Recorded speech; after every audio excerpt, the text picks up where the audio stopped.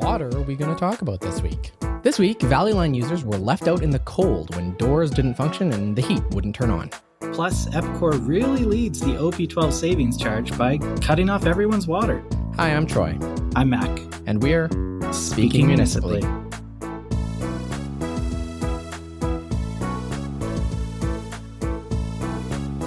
Welcome back to Speaking Municipally, episode 249, and welcome to our, I guess, maybe series regulars at this point. Stephanie and Tim are joining us from the Taproot offices. Welcome to both of you. Hello, thank you for having me. Thank you for having me. Of course, Stephanie is a reporter at Taproot, and Tim is the new managing editor at Taproot. You will have met him during our Valley Line train segment, and he's here to talk once again about those trains. Tim, you did some reporting this week about the Valley Line shelters giving riders the, quote, cold shoulder. I did not do the reporting. Our newsroom did the reporting. But yes, we are looking at that much loved and much frustrating sometimes Valley Line LRT, and especially the doors. Correct me if I'm wrong, but doors should just open and close. The technology for doors has existed for a while. What are they getting wrong with these doors? Yeah, so the doors should open and should close. The doors do not open and do not close in some cases. As our reporter found out, the issue has been known about since November. That's basically when the line opened, if I'm not mistaken. Given that I've experienced this myself with my family, you might recognize the photo of the person in the story on our site is none other than my son pushing said button, trying to open the door and being very frustrated when it didn't open. So you're unable to get inside and experience the heat, which I have experienced actually working. So there was a change. There was some fixes on that the heated shelters are heated. Just trying to get inside is the continuing challenge. So these are shelters on the platforms. Instead of you walk up to the door and it's some sort of automated detect you have to press a metal button to try to get in. You have to press a metal button. It has a picture of a wheelchair on it. So you press the metal button and many times it doesn't work. And as I was explaining before we went on to start recording here, this morning when I got on the train, I ride the train whenever I come downtown, many of the doors at many of the stations are now pulled off their tracks, like almost as if someone had yanked them open in desperation to get into that heated shelter. TransEd, I assume, has given some reasons for why these doors aren't working. Edmonton, of course, is no stranger to doors not working in the cold. You and I are both acutely aware of how well our funicular works in the downtown cold. What was TransEd saying the problem is here? Why are they alleging these doors aren't working?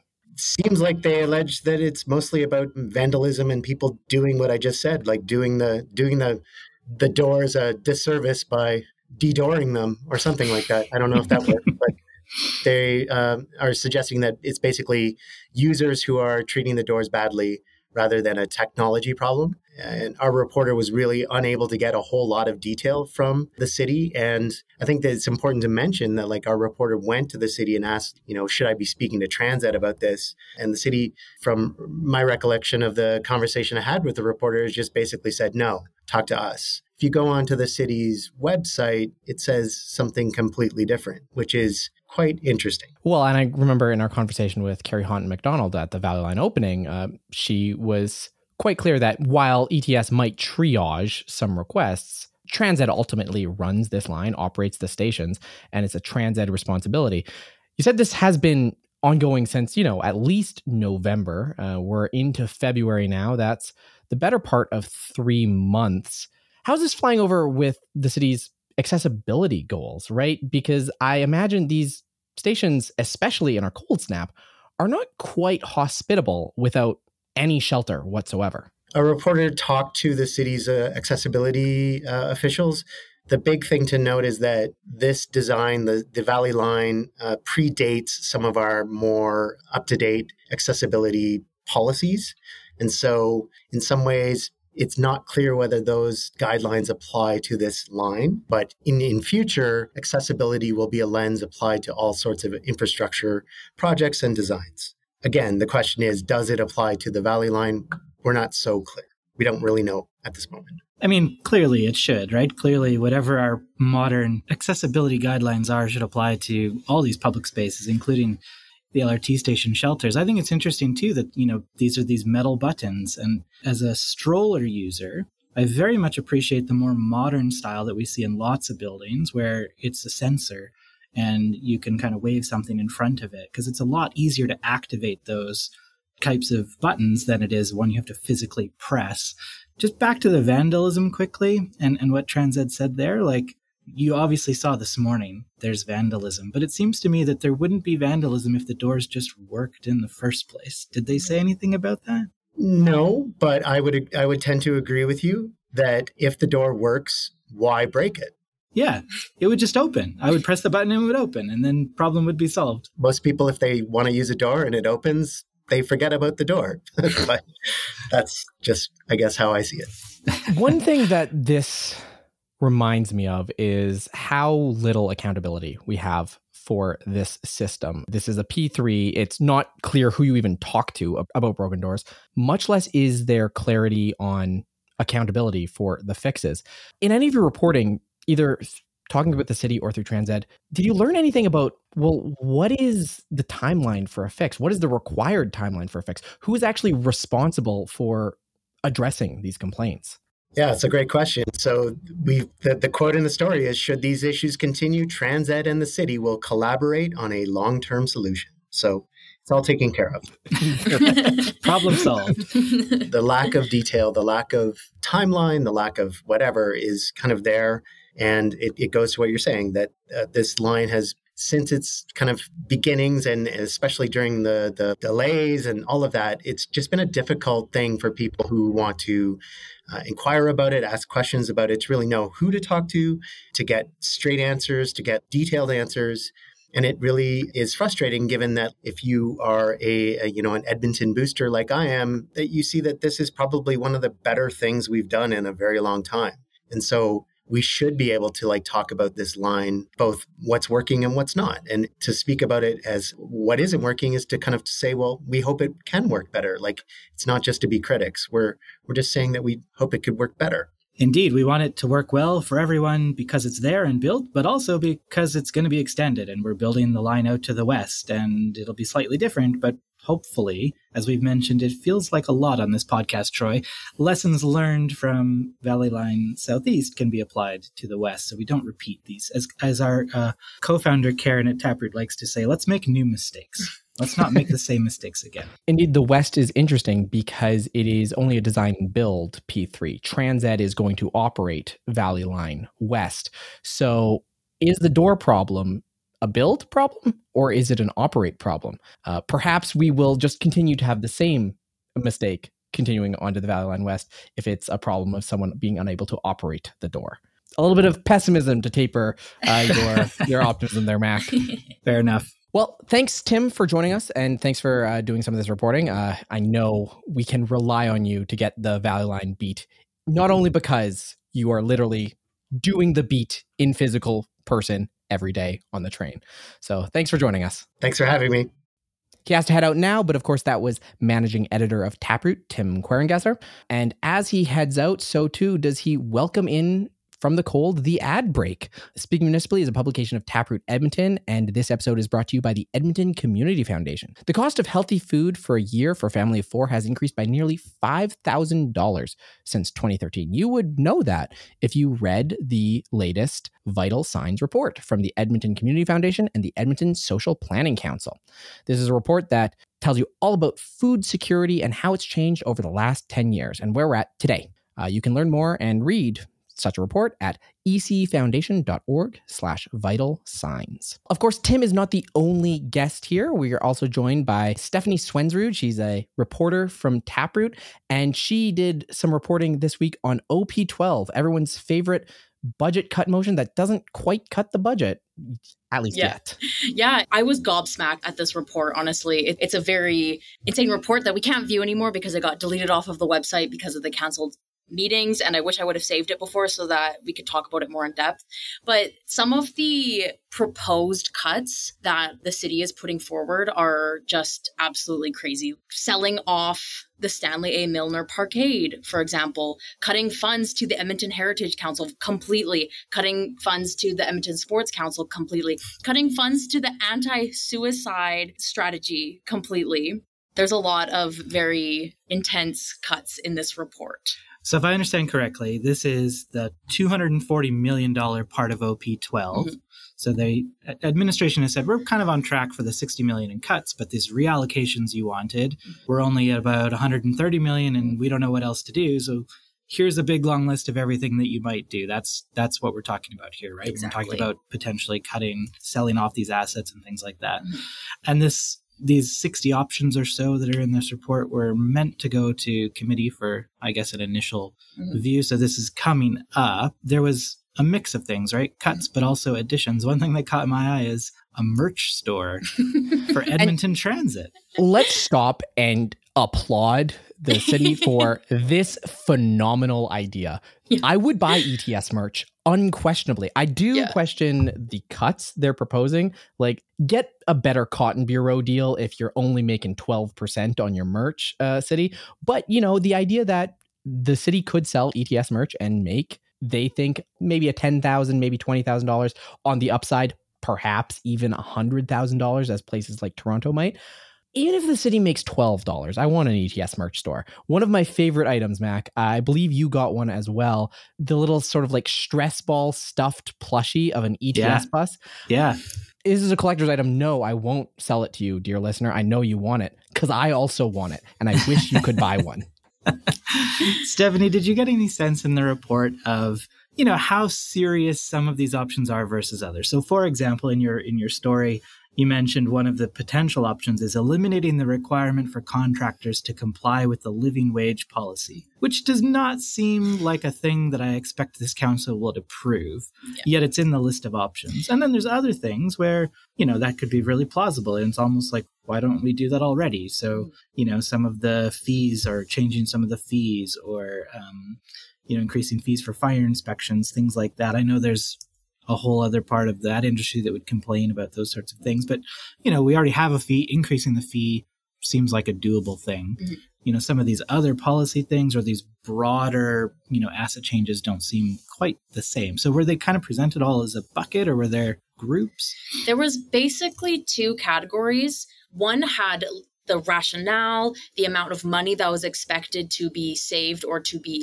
increased in revenue. And it had a whole risk analysis. And these ones are clearly the ones that are being taken more seriously. And those ones are the ones that had the dollar amounts with them. And then there was a list that the city says is low priority, essentially because they know that city council is probably not going to go for it.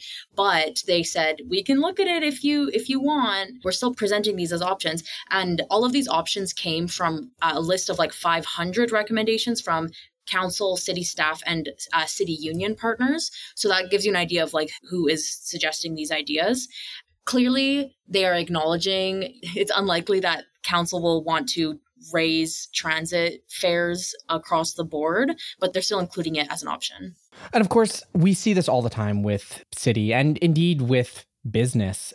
You'll set a price floor. You'll come in with an absurdly high price for something so that you can negotiate it down to what you really wanted, the more reasonable thing. By including some of these absurd items, they make it easier and more palatable to past the ones that may have had some more debate otherwise. I found it really interesting that one of the items on the list, Mac, was a throwback to good old episode 1 of Speaking Municipally, raising the fees for commemorative benches. The longtime Speaking Municipally superfan listener will remember this podcast started when administration tried to decommemorate some commemorative benches to save some money. So it's nice to see our old friend rear its head once again. I think it might pass this time, though. Yeah, if at first you don't succeed, try again, I suppose, right? Yeah. That did catch my eye as well, Troy. There's several things in here that we've talked about, I think, in the past that have come back up again. I imagine swimming pools would have been on this list if we hadn't already dealt with that a dozen times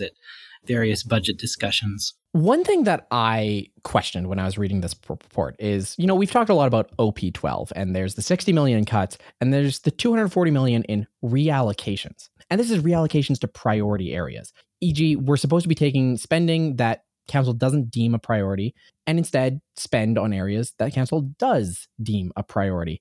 Stephanie, as you were listing some of the things that were proposed as cuts, it occurred to me that I feel like administration must have a pretty gross misunderstanding of what council's priorities are, especially the cuts entirely to things like suicide support and prevention. Like, I can't imagine a majority of our council saying, yeah, cut that. We don't care about that. That's not important to us. I think that almost the tone of the writing in the report was a little bit, you want cuts? Here are the cuts you're going to get, because these are very wide sweeping cuts that are proposed, and it'll be very surprising to see what council does with them.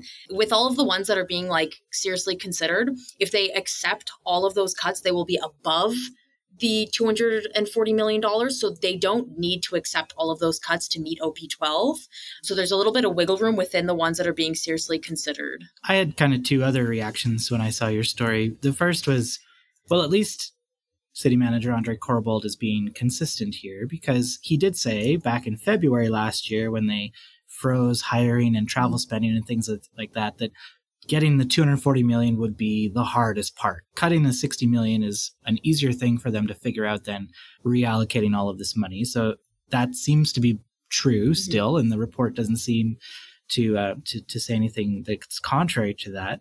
The other thing I was curious about, though, is it made me just think back, and I don't actually remember, why is it 240 million in the first place? Is it just a nice round number? It's not really obvious where the 240 million came from. We know that it works out to, about 7% of the city's annual budget, or if you take into account some constraints about things that just can't be cut, it's closer to 15% of the city's annual budget.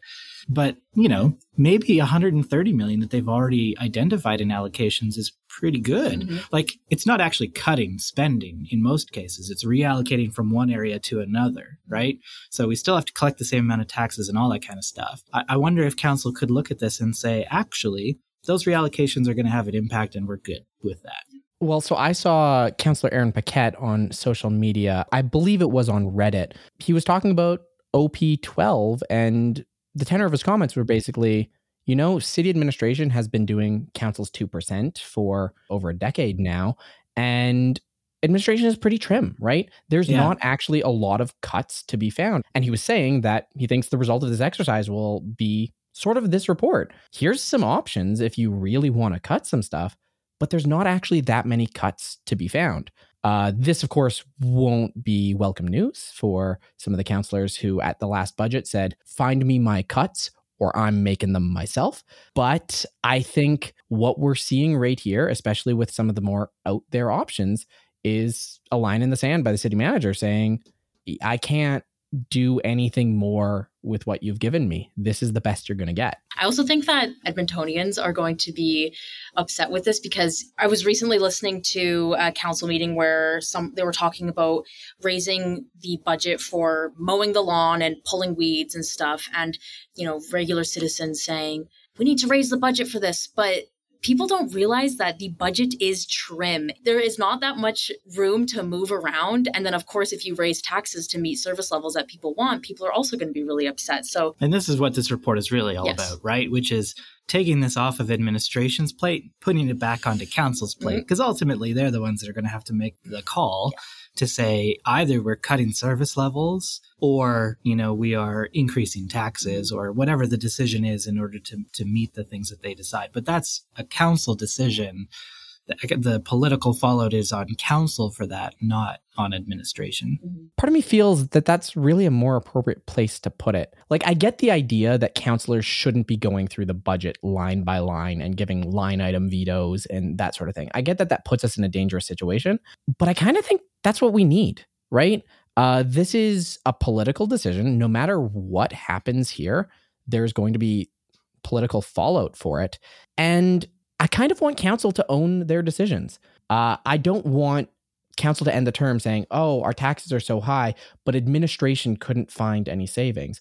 We elected you, spend I'm not going to say an afternoon, spend 70 afternoons reading the budget binder and find your cuts. I think back to in the last big budget when Councillor Karen Tang suggested cutting almost half of the library's budget in a widely panned motion that was completely ill-advised.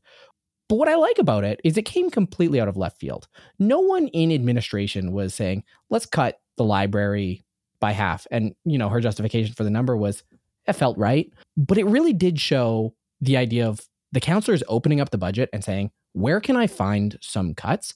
Because administration is self-preserving, right? Administration isn't going to say, oh, pretty please, let me cut all of my own jobs. Sometimes council will have to step in there. And we know that labor is the biggest cost for the city of Edmonton, with a CSU 52 negotiation ongoing and perhaps an upcoming strike. If we're talking about savings, the savings are in cutting people's jobs. And that reality needs to be borne by council, and it needs to be a decision made by council. I guess the other good thing about a motion like that, or some of the suggestions on this report, is it's an opportunity to reaffirm how important we think something is. In that case, no, libraries are critical. We cannot cut the budget for libraries. In this case, it might be, funding to the Edmonton Heritage Council or some, supporting a living wage policy or, some of the other things on there. It might be a good opportunity for council and administration to just come back together again and say, no, these things are table stakes. We can't change these. An ETS merch store, on the other hand. The last thing I want to say is it makes me wonder if this is going to be a wake-up call for council. Going back to the turf maintenance discussion, at that meeting, there was a motion put forward to introduce a service package to raise service levels to 2019 levels. And it makes me wonder if council is going to be a little less service package trigger happy, if they're going to be a little less likely to say, oh yeah, just put in a service package, it's fine. And it also makes me wonder, this kind of goes into all of the reports being pushed forward. It makes me wonder if they're also going to be less likely to say, yeah, give us a report. What's the harm in getting a report? Because they may see that a budget is trim and maybe they shouldn't be just going, oh yeah, whatever, just go for it. Just like a family leading a trim budget, sometimes unexpected expenses come out. The car breaks down and you got to repair it, or indeed City Hall has a shooter inside and it costs you $100,000. We got some details about exactly how much the attack we talked about last week is going to cost the city. Postmedia reports that it could cost an estimated $100,000. They cited an anonymous source for that number.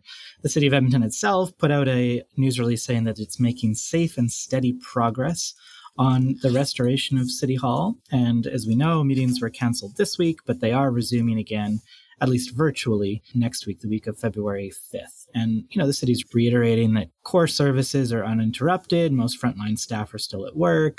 And they've brought in trauma-informed counselors to support staff who were affected by the attack.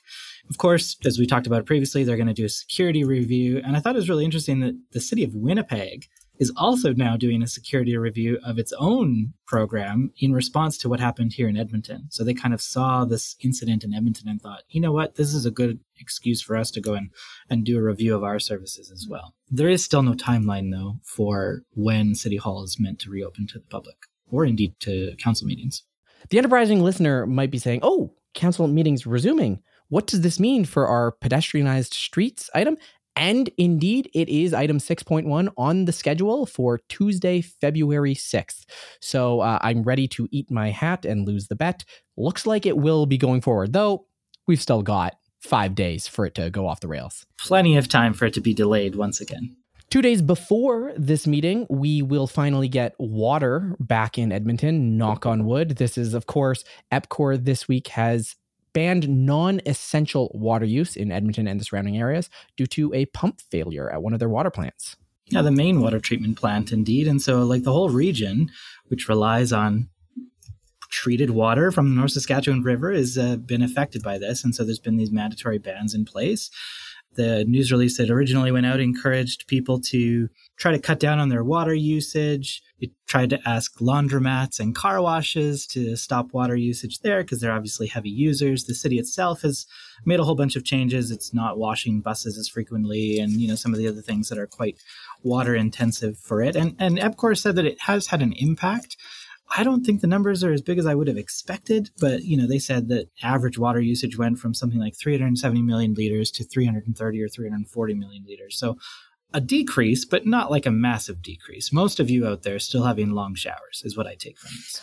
I think back to the emergency alert for power usage back in the cold snap, and how if you look at the electrical usage graphs, the alert goes out and you can see a steep decline in the chart. I was expecting that for water. I was filthy and stinky and, making my house unpleasant for my partner and my cats. And what was it all for? Turns out we didn't actually reduce water by that much. No, and as far as I can tell, water's still flowing pretty well across the city. There haven't been many reports of, major concerns or issues. They did warn that water pressure could be lower in some cases and things like that. But for the most part, it seems to be, still functioning even as they're working on the replacement. And that's why I think Councillor Tim Cartmell's post about this is particularly interesting. So he happens to chair the Utilities Committee right now, and he's asked for representatives from EPCOR to come to the meeting on March 4th to provide an overview about this equipment failure and how such a essential bit of infrastructure doesn't seem as resilient as you might think. And I think that's a good thing. Like, I'm glad that EPCOR will come, and they'll have to come and talk to council about it, because of course they'll do their own review, but will it be public? Who knows? They come to committee. Now we get some stuff on the record. We can learn something about it. The only thing that's strange about it is, as I'm saying, water, there's a non-essential ban in place, but water's still working pretty well. So it's broken. There's a failure, but it's not like we don't have water. So it does make me question how unresilient, is that the word, that it actually is? In any case, it seems we'll have an opportunity to learn more in about a month. Of course, we're going to close this podcast on some not so great news, I think is the most charitable way to put this. We're a municipal politics podcast, so we don't wade into provincial politics very often. But I think with Danielle Smith's most recent announcements, there's going to be no option but for municipal politicians to wade in. And this, of course, is the announcement I'm talking about, where she is putting in place the most severe restrictions on trans and gender affirming care in the country, in a move that I don't know surprised most people, but I think the extent to which it was rolled out was shocking.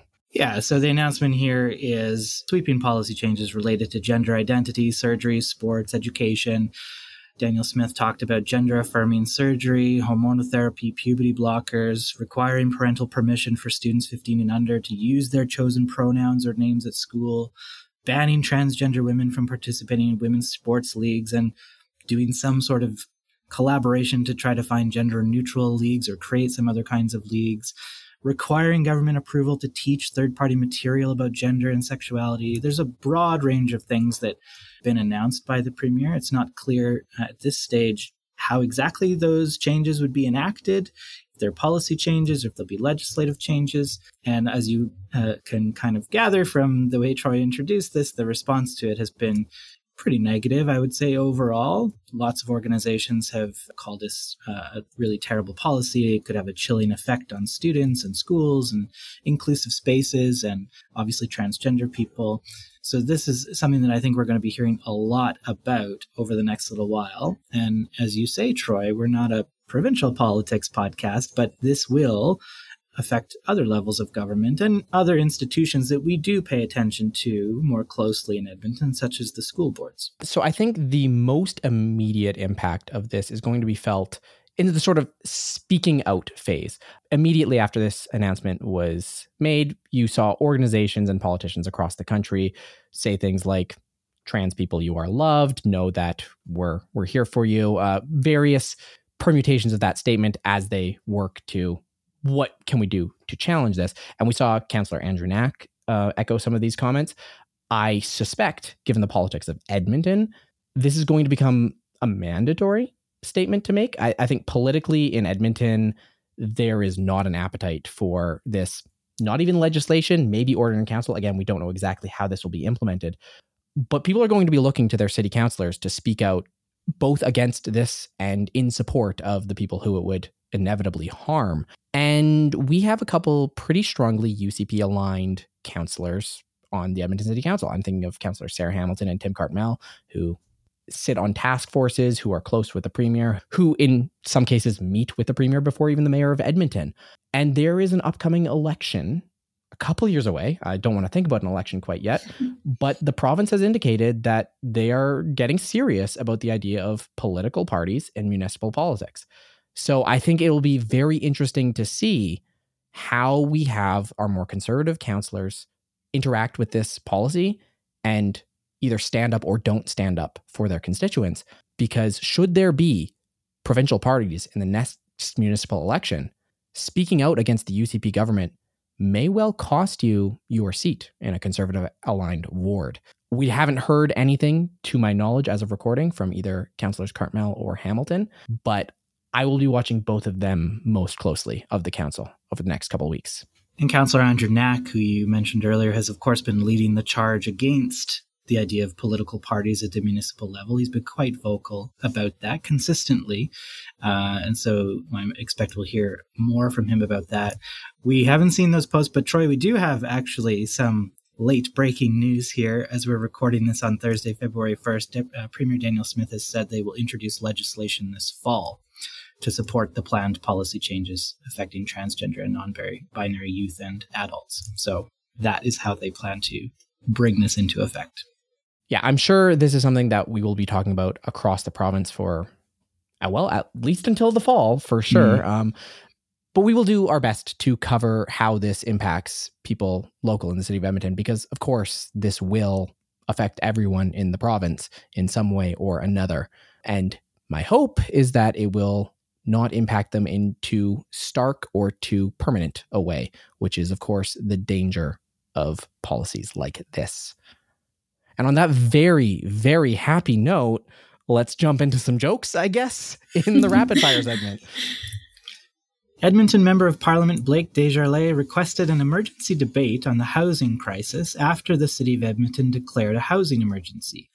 The Speaker, however, did not grant his request for debate, leaving the crestfallen NDP Member of Parliament no option but to hang his head and return to his second home in Ottawa. Flair Airlines owes $67 million in unpaid taxes, leading the CRA to explore seizure of the carrier's property. The budget airline, however, pushed back, saying the CRA has no right to take their property. Flair customers legitimately lost all those items, fair and square.